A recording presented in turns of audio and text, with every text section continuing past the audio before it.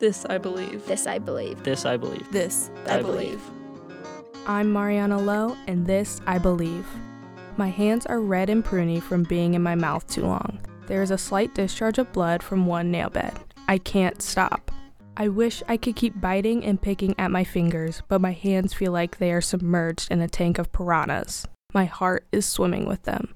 Biting my nails was the only way I knew how to cope with stress. I grew up in a house where the minute I heard a loud sound, I knew it was going to be a long night. My mother's boyfriend was on his first beer, and there were many more to come.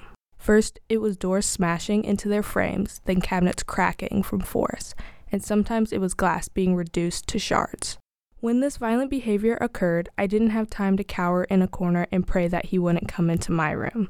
I had to go into the inferno. I was the one who cleaned up the glass. I was the one clearing the endless Guinness cans off the counter. In between these chores, I gnawed at my fingers, savoring every bite that I took.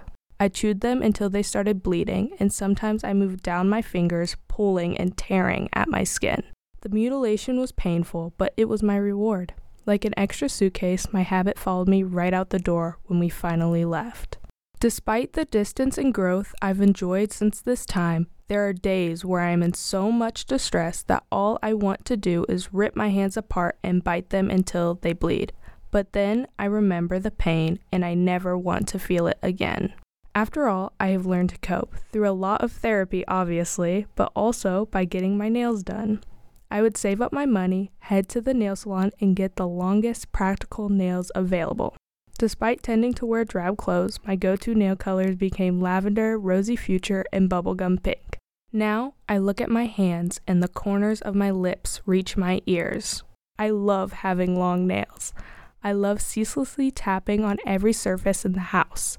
I love the struggle of picking up change because I cannot get the right angle with my nails. And now I love being able to just get my natural nails painted because they've been allowed to grow long enough to pass as acrylics.